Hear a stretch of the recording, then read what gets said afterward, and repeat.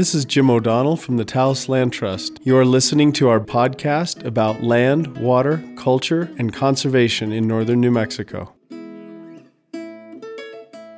To introduce today's show, which is about the Taos Healing and Reconciliation Project, I wanted to talk just for a minute about why this is important to me and why I wanted to bring up this subject.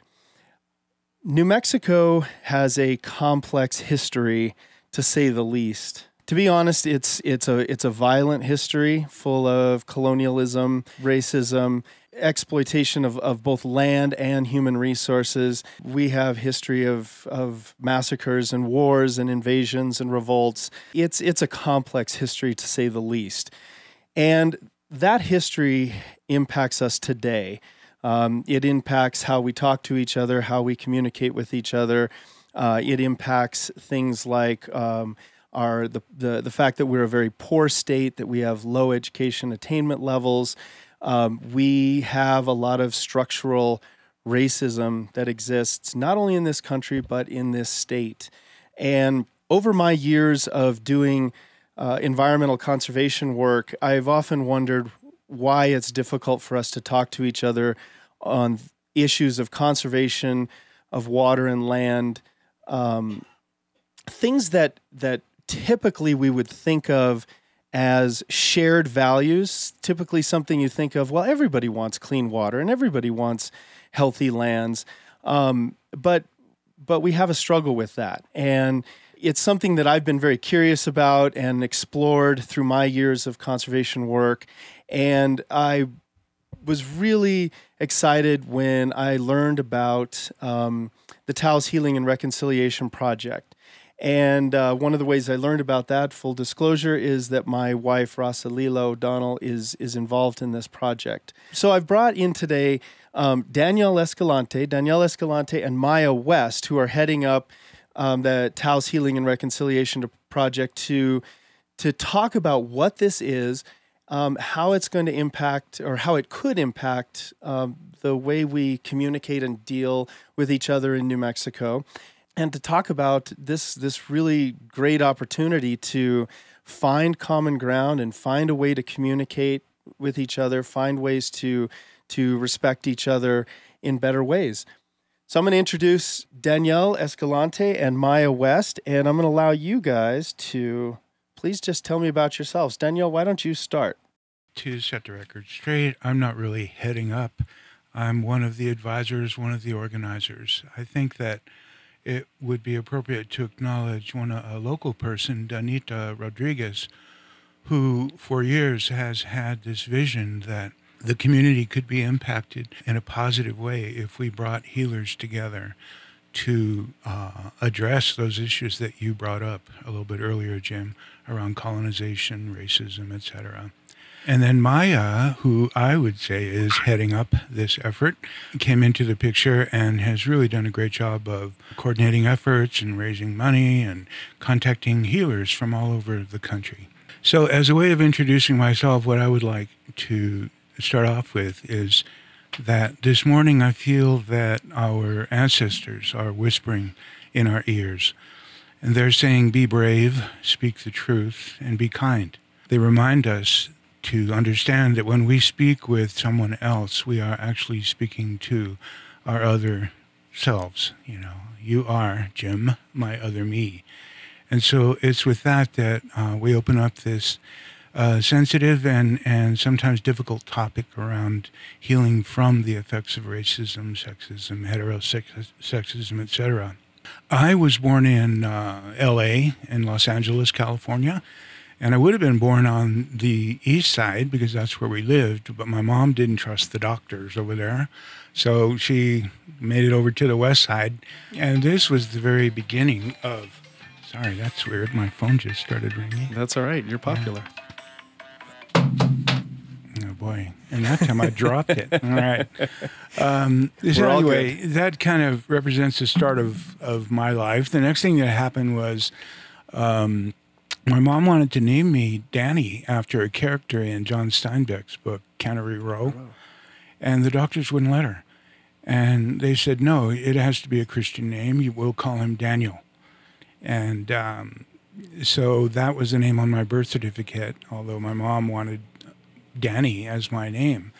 Now, why this is significant is that this has happened to so many people I know and so many people in my family, where people have sort of not allowed us to be to have the names that we want. My aunt, her name was Gala, but the teachers at school called her Gail, and so that became her name.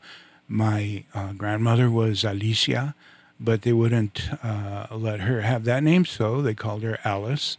My mom was Elena, but they didn't like that, so they called her Helen.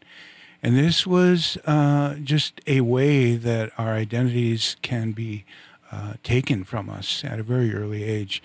And you might say, well, you know, that's kind of insignificant in some ways. But when you look at all these things that add up, they're like little paper cuts. There's that expression, death by 1,000 cuts. It's what happens. You know, we experience, as people of color, we experience all these little minute cuts over the years that eventually lead to bleeding out, and we don't even understand why that happens. So this whole notion of healing from oppression has been key in my development. A little bit later in life, I was working with the Boulder County Mental Health Center and was trained as a substance abuse counselor. And in that training, what I learned was how important it was in the healing process to be heard. And so it reminds me of a quotation that I read. People begin to heal the moment that they feel heard.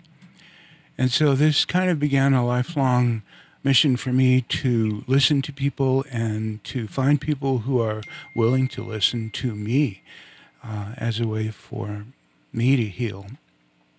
I think about how a lot of us who are activists want to change the world, and it reminds me of a couple of quotes, one by Rumi, who said, "Yesterday I was clever, I wanted to change the world. Today I am wise, I want to change myself." And then Gloria, and I'm spacing out her last name, but she's a Chicana scholar, activist, theologian. She said something similar. She said, I changed myself, I changed the world. And I guess I would paraphrase that to say, I heal myself, I heal the world. So healing has been a major part of my life, and as a counselor and then later as a community organizer, I learned about facilitating groups and was able to apply some of the techniques that I learned as a counselor to community work, especially in terms of helping people to heal from past wounds, hurts, and mistreatments. I had the opportunity to train teachers, elementary and middle and high school teachers. And the training was pretty intense. We were looking at how can teachers teach people, their students, how to heal from oppressions, sexism, racism, heterosexism, etc. And what we knew was that we couldn't expect the teachers to be able to do this unless they went through a healing process themselves. And so we practiced, we learned about and practiced techniques such as dyads and personal experience panels. So that kind of gives you a sense of how this has really been a lifelong process for me, is to really try to understand more about healing and do whatever I can to heal myself and also to help other people who would like to heal. And with that, I got involved with this project because Maya and Anita were looking for a place to house the healers. And my partner Betty and I have a small retreat center in Llano Quemado where this kind of activity fits very well into what we're doing there. And so we will have the honor of hosting healers from around the world, actually, and Maya can talk more about that, and provide good food for people while they're here. And we just found out recently that we will also be building a sweat lodge on the property, and that will be done in the Lakota way. and led by a woman who has been doing Sundance for 16, 17 years. And she really understands and really knows the Lakota ways of doing sweat lodges. So I have a lot of faith in her and trust that the process that we use for doing the sweat will be respectful and done in an appropriate way. So there's a lot of other things that are going on that weekend, but I think I should probably stop jibber-jabbering and have give Maya the opportunity to introduce herself. Yeah, thank you, Danielle. Maya, tell us who you are. I think a lot of people already know you, and you used to live in this community, and frankly, we miss you guys. But jump on in and tell us who you are. Good morning, Jim. Thank you so much for having Danielle and I on today to talk about the Taos Healing and Reconciliation Project. It's such a pleasure. Thank you so much. I, like Danielle, my path to this particular project has come through my own lifelong commitment to healing from the various experiences, both of my lifetime and that of my ancestors. I am Latvian and German descent. My mother was born in a displaced persons camp in Germany. The Russian occupation that led to about a third of the population of Latvia passing continued on past World War II, unfortunately, until 1991, when I was finally able to meet my relatives for the first time.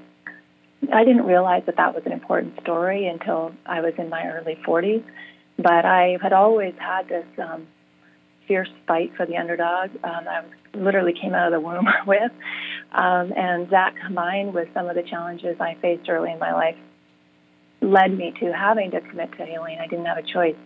And so through that process, I arrived where we are today, which is that both I am Latvian and German, but I'm also white in the context of what we think of whiteness in this country.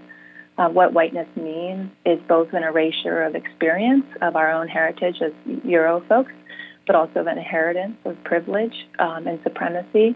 And so that complexity, that I carry as a white woman has always been a part of my work, but more recently has been driven by this vision of reconciliation. And this vision comes from the deep listening that has come from wonderful conversations that I've gotten to have with Indigenous leaders that are people of color, however identified, and also then these really interesting healers that I have had a chance to get to know.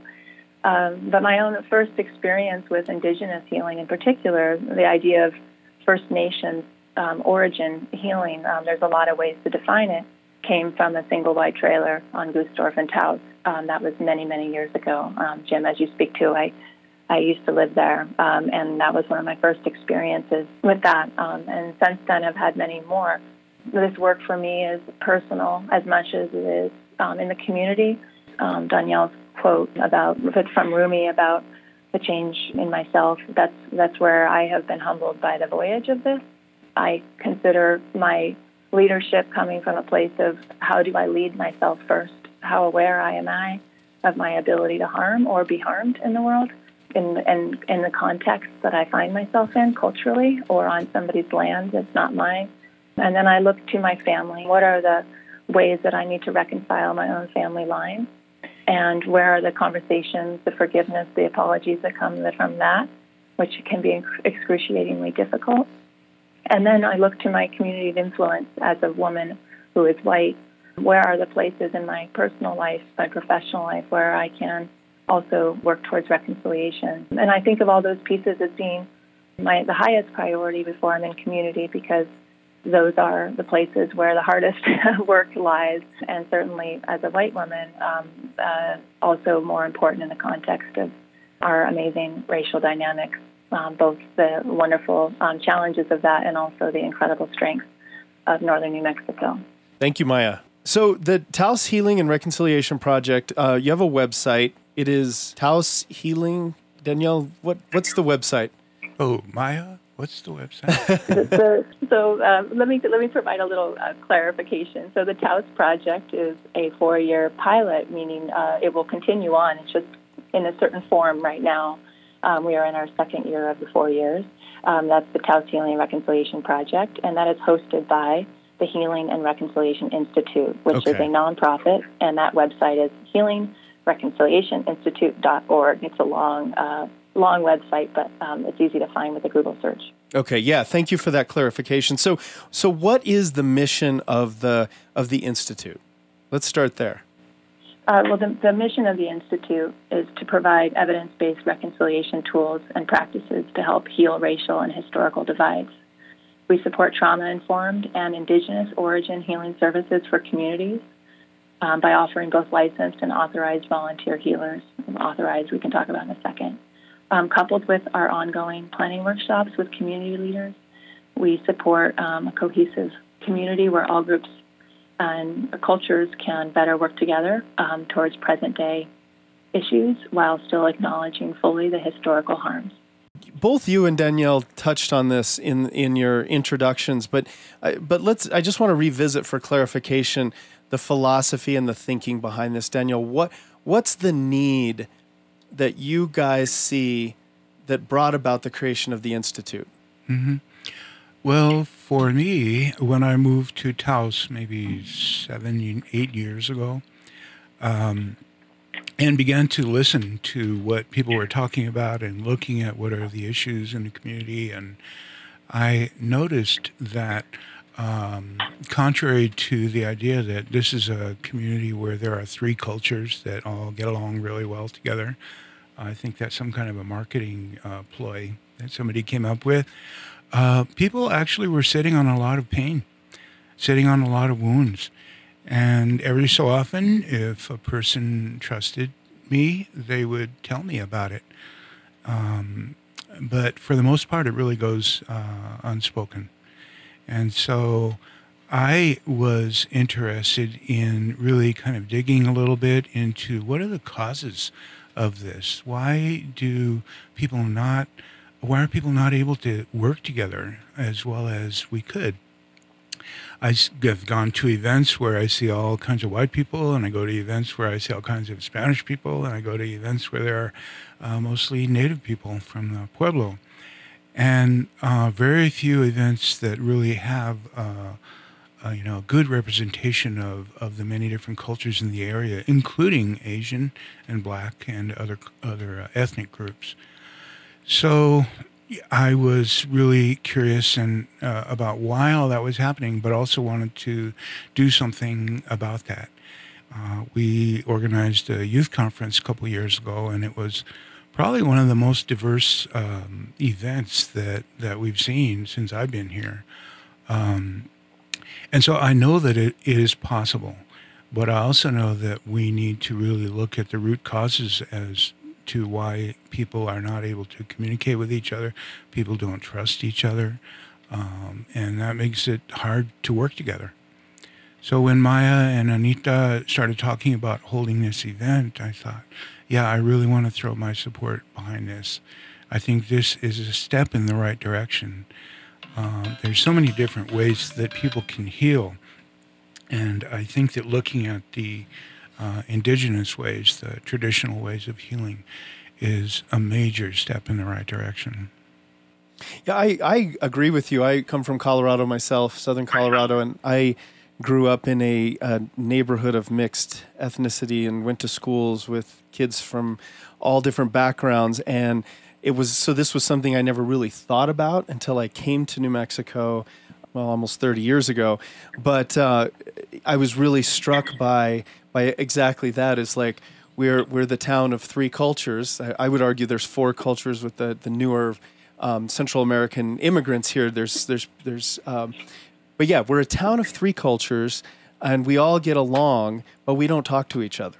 And that really struck me. It was really impactful in my thinking. It was like, wow, why not, and what causes that? Mm-hmm. Maya, do you have something to add to what Danielle was saying about the need and the philosophy behind the Institute?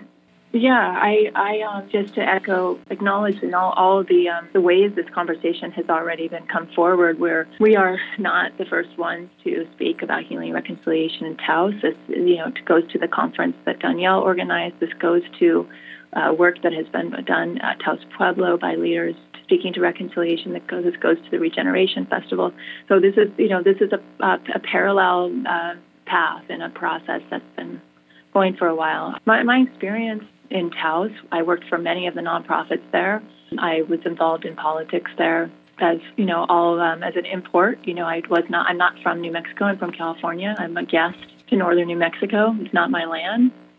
But my experience there was that in general, they're just like you were both saying, there's this idea that we are supposedly all living in harmony. And yet my experience from a practitioner, from a community organizer and member was that the very opposite, that it was quite a segregated community. And so trying to work on dynamic, multiracial, multicultural teams was almost an insurmountable obstacle there, my experience when I was there before, which was not my experience working on community organizing diverse groups in California with, in similar spaces. So that had always given me pause. But the biggest thing that I see and my learning from this process of healing reconciliation and listening, a lot of listening to my colleagues and friends who are people of color and Indigenous members of northern New Mexico, is that all of our current challenges on this topic have historical origins. And unless we fully acknowledge the historical origins, then it's very hard for us to be effective in that space today. I don't feel like the different groups in Taos get along at all. And I think there's a lot of things that go unspoken because it doesn't feel safe to share them honestly. And so my penance and my opportunity to give for me is about having loving and educational conversations with other white folks in Taos. And that's one way I've wanted to contribute to this project, because I just felt like it was important. And it became from my own experience of struggling with this living as a resident in Taos. Danielle, I want to ask you, what is historic trauma? Well, first I can tell you how trauma has affected my family, and then a little bit about how I see Taos as having been affected. When my grandparents migrated here from Mexico, and I say migrated because my ancestors have been living on this continent for thousands of years and have been migrating up and down. It wasn't until Manifest Destiny and the borders were created that suddenly we were accused of crossing the borders illegally. Right. So we didn't cross the border crossed us. But when my grandparents migrated to this country, they were treated very, very badly, and people made fun of them, what they sounded like, their accents, what they ate and everything else. And my grandparents made a decision at that point that they didn't want their kids to experience the same kind of racism. So they raised their kids to be less Mexican, and consequently their kids didn't have a sense of where they came from, the language, many of the traditions. And then those kids grew up and they had kids, and they weren't able to pass on traditions that they didn't know and language that they didn't know. And that was my generation. So I was born into that. And that's how racism has affected our family personally. Now, as I began to explore my roots, and it didn't happen in school either, I had to do it after I left school, I realized that I really needed to help my kids understand who they are and where they come from. So they were involved in bilingual, bicultural programs, and had a very strong sense of their identity. Although they choose to identify in different ways. My oldest is Hispanic. My next oldest is Latino. He works in the corporate world, and that's a safer term for him to use. My daughter is Chicana, and you better not argue with her about that. And then my youngest is hip-hop. He believes that in his world, hip-hop includes people from many different cultures. So it's been several generations, but we, as the Escalante family, have been trying to recover from the effects of racism that my grandparents experienced. This is the historical trauma that occurred in my family. In this area, we have people who are very land-based, as you know, and one of the oppressions that people around here have experienced is the taking of the land. And taking of the land has resulted in despair for some people, many people, a sense of failure, unraveling of families and support systems, loss of connection to communal living, cultural unraveling, addictions, and violence, domestic and otherwise. It's sometimes hard for people to kind of connect the dots between what happened in the past to what's happening now. But if you really look at it, it isn't that hard. This community is suffering, I think, from historical trauma. And while many people have been working on healing from that historical trauma, there are still many people who are not.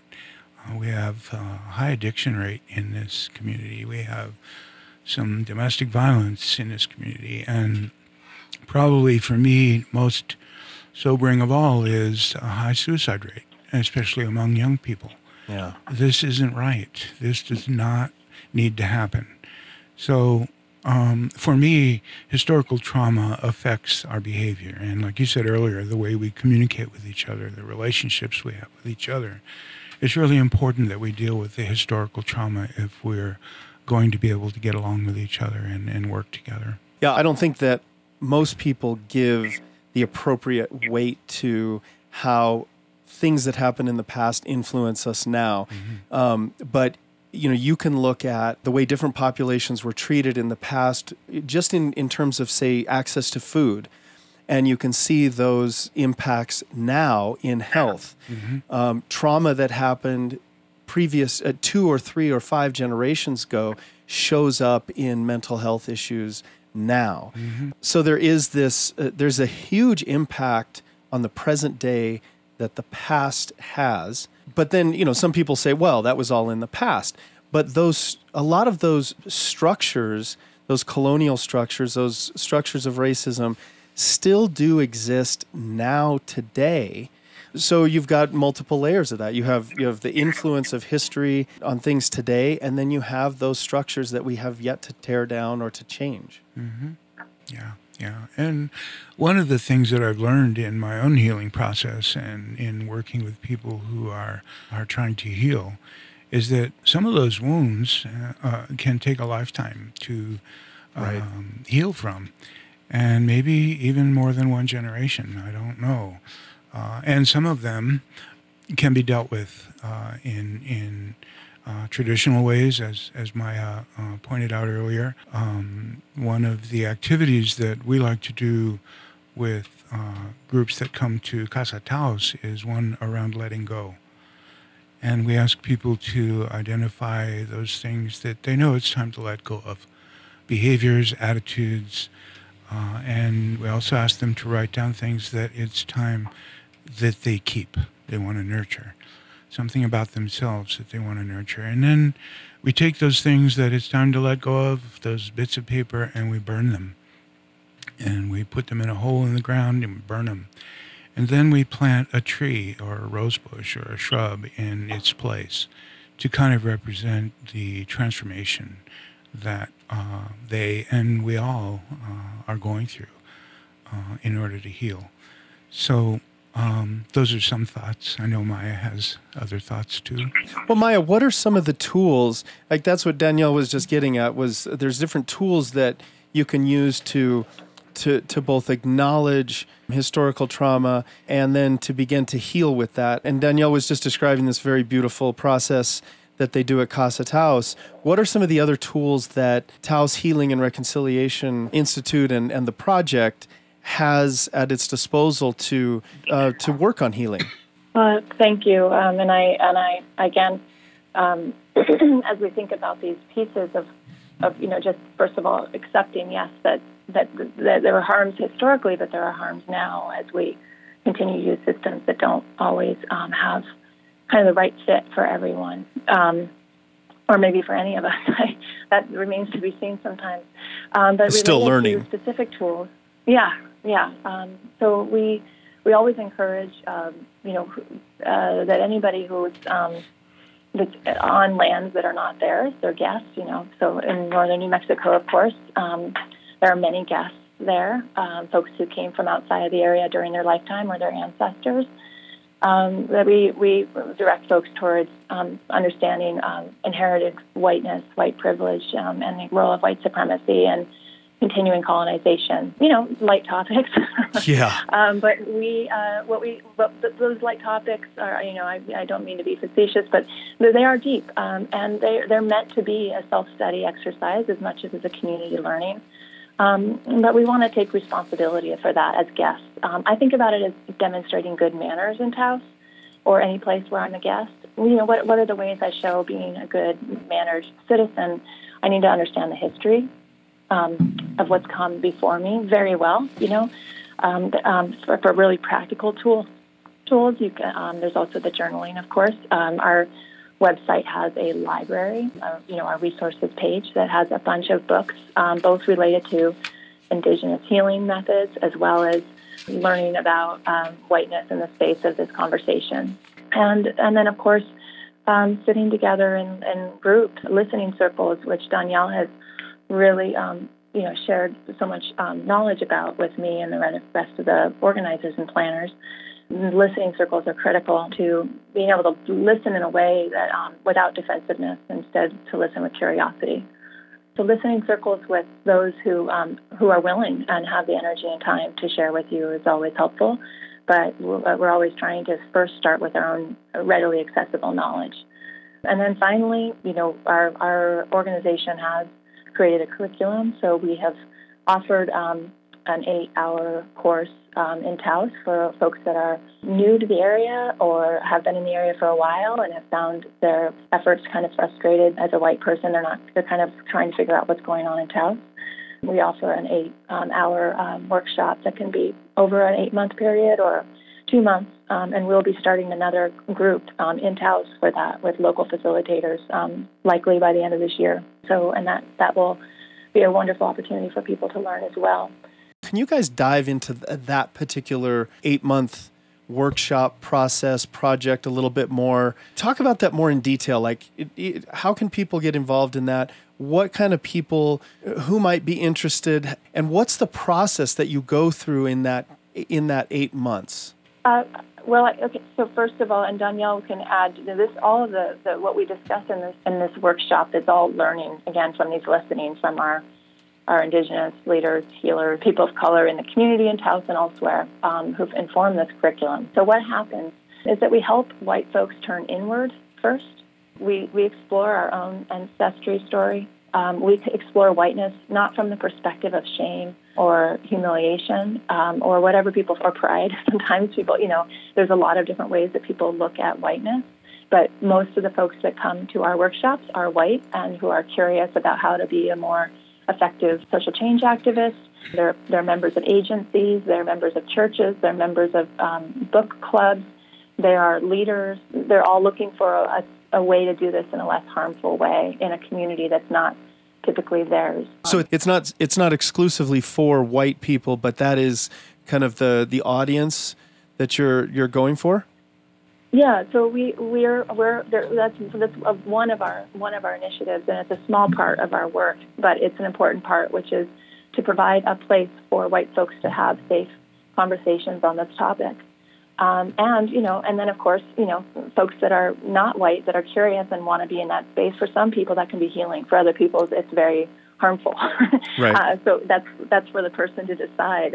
But the context for it is to start looking at our inherited whiteness, not from a perspective of shame, but more from a place of curiosity. What has been the idea of white mean in our society, and more specifically in Taos? And then also just a real understanding of both trauma. How does that impact our ability to handle conflict now for all as all of us as humans, which is universal, And then also, how have the experiences of our ancestors informed who we are today? Because if we can understand that about our own position, our own story, our own loss from colonization, our own loss that could have happened 400 years ago, there might be a part of us that unwinds a little bit and maybe can empathize in a new way or a deeper way to those whose lands we're on, to their potential story, to their past experience and their present. And it allows, one of the participants said at the end of the workshop that she said, I thought that this was going to be adding to my knowledge, but she said what I felt like was this was an unwinding. Oh, interesting. And so I think that's the only way I can describe it. For every person, it's different. And this curriculum is, this particular offering in Taos is for white folks, but the same curriculum is being used in Indigenous spaces too. It's just has a little bit of a different flavor, but the topics are all the same because we're all humans too. Right. Danielle, Maya was just talking about one of the tools that you guys are using to work through healing and reconciliation. And I remember at one point you talking to me about the power of story and storytelling in healing and reconciliation. And that brings me to another tool in your guys' toolbox that you've been doing for a while, and that's reading to end racism. Tell me about that. Sure, I'd love to. First, I would just like to say that it can't be overemphasized how important it is what Maya's doing with this group. People of color have been crying out since a long time ago about racism, and a lot of people got hurt in the process. A lot of people got killed in the process and continue to be hurt and killed. What we're seeing now is that there are white people who want to be good allies, and they want to see something change. And so Maya is helping people to become aware, and then she's helping people to understand, and then she's helping people to make commitments. And this is what we need. This is really important. So the Reading to End Racism program in Taos started about 4 or 5 years ago. And the basic idea is that trained volunteers from the community, including adults and high school students, go into elementary and middle school classrooms. They share personal stories about how they've been affected by racism. And then they read from an age-appropriate book that lends itself to having a discussion about racism. And that discussion is facilitated by the reader. The reader is not expected to share everything they know about racism. Instead, they're encouraged to have the students talk about it. And in the process, students have had incredible stories about experiences they've had, their parents have had. We know that racism exists in this community, and the kids know it too. One story I'm thinking of in particular is there was this high school student, I guess he was a freshman student from the Pueblo, who was getting beat up on a regular basis at Taos High School. And from what I've heard, this is not that unusual. Native kids are like really low in the structure of things at the high school, and maybe even lower would be the Mexicano immigrants. So kids getting beat up. And this young student was telling me how he couldn't take it anymore. He had to go to a different school, so he went to an alternative school. And that's where I met him. I was training him to be a reader in our program. And the story that he shared about racism was that he got beat up at school. His mom went to the school to talk with the principal and the counselors about this. But on the way into the school, the students started calling her names and being very abusive towards her. So towards the mother. Towards the mother, yeah, wow. Towards the mother. So we know that racism exists in the school systems as well as other systems that we live under. And the Reading to End Racism program helps people to, like what Maya is doing, become aware that this is happening, to understand why it's happening and the root causes of racism, and then to make a commitment to helping to end racism. And that's how we end each of the classroom discussions, is by everybody saying what they're willing to do to help end racism. Now, at that level, there's very little talk about institutional racism. It's more about, how they're going to sit with people who are they normally don't sit with at lunchtime, or they're going to invite people to their parties that they normally wouldn't invite, or they're going to talk with people and so on. To them, that is their way. But not always. I was in a class one time where the students were impatient with me, when I asked, what do we do to help end racism?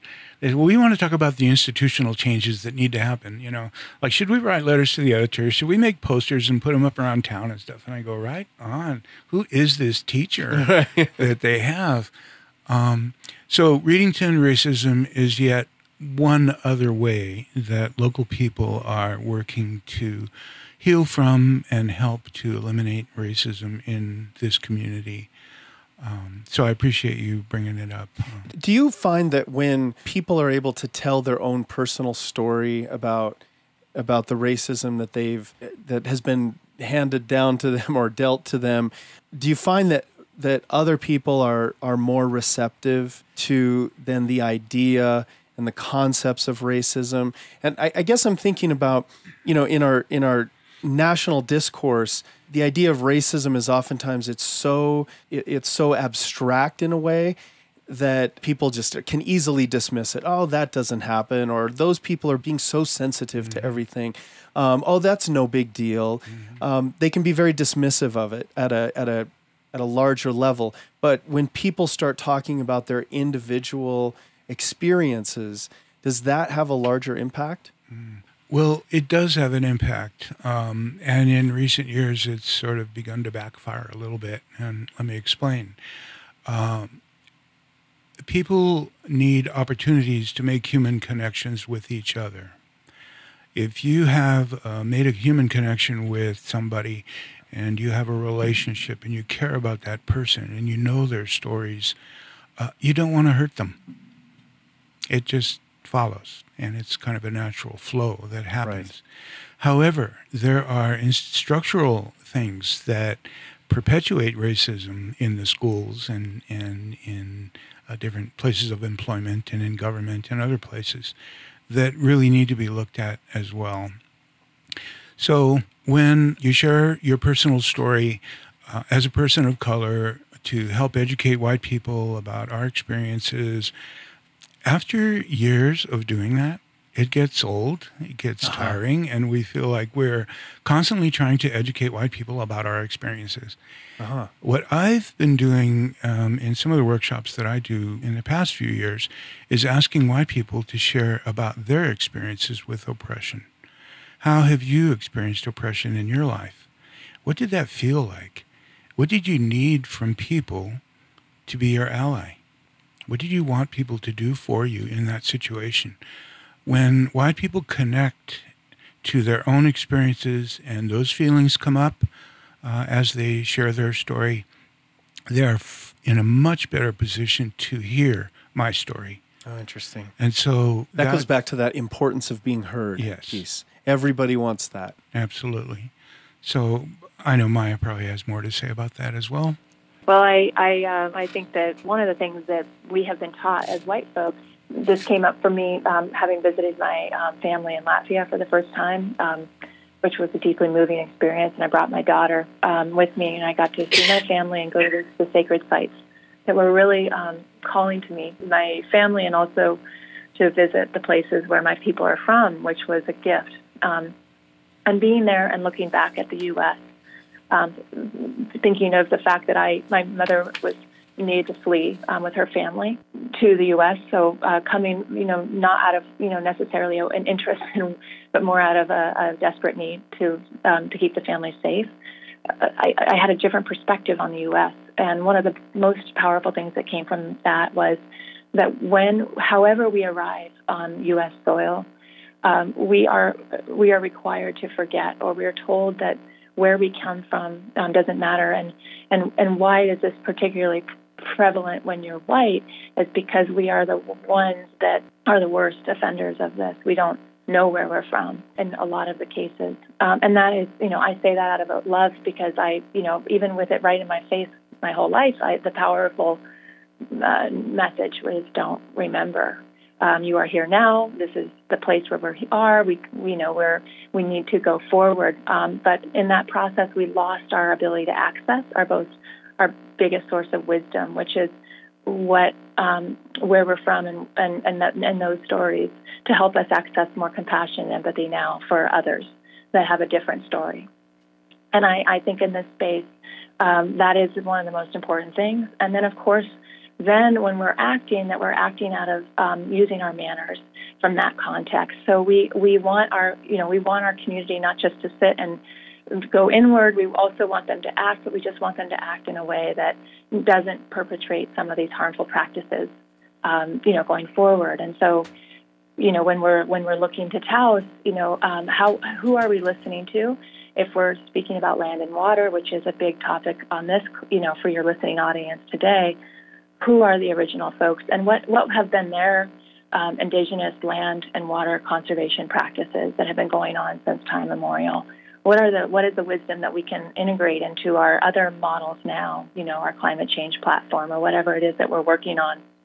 I think those are the pieces that support the conversation. I'd like to make sure before we wrap up the call today, Jim, and with your permission and for Danielle to add as well, I'd like to just share the names of the different ambassadors that are involved in the project in Taos, so folks that are listening can reach out to these members when they see them. Yeah, okay. Guys, dive right in on that. Yeah.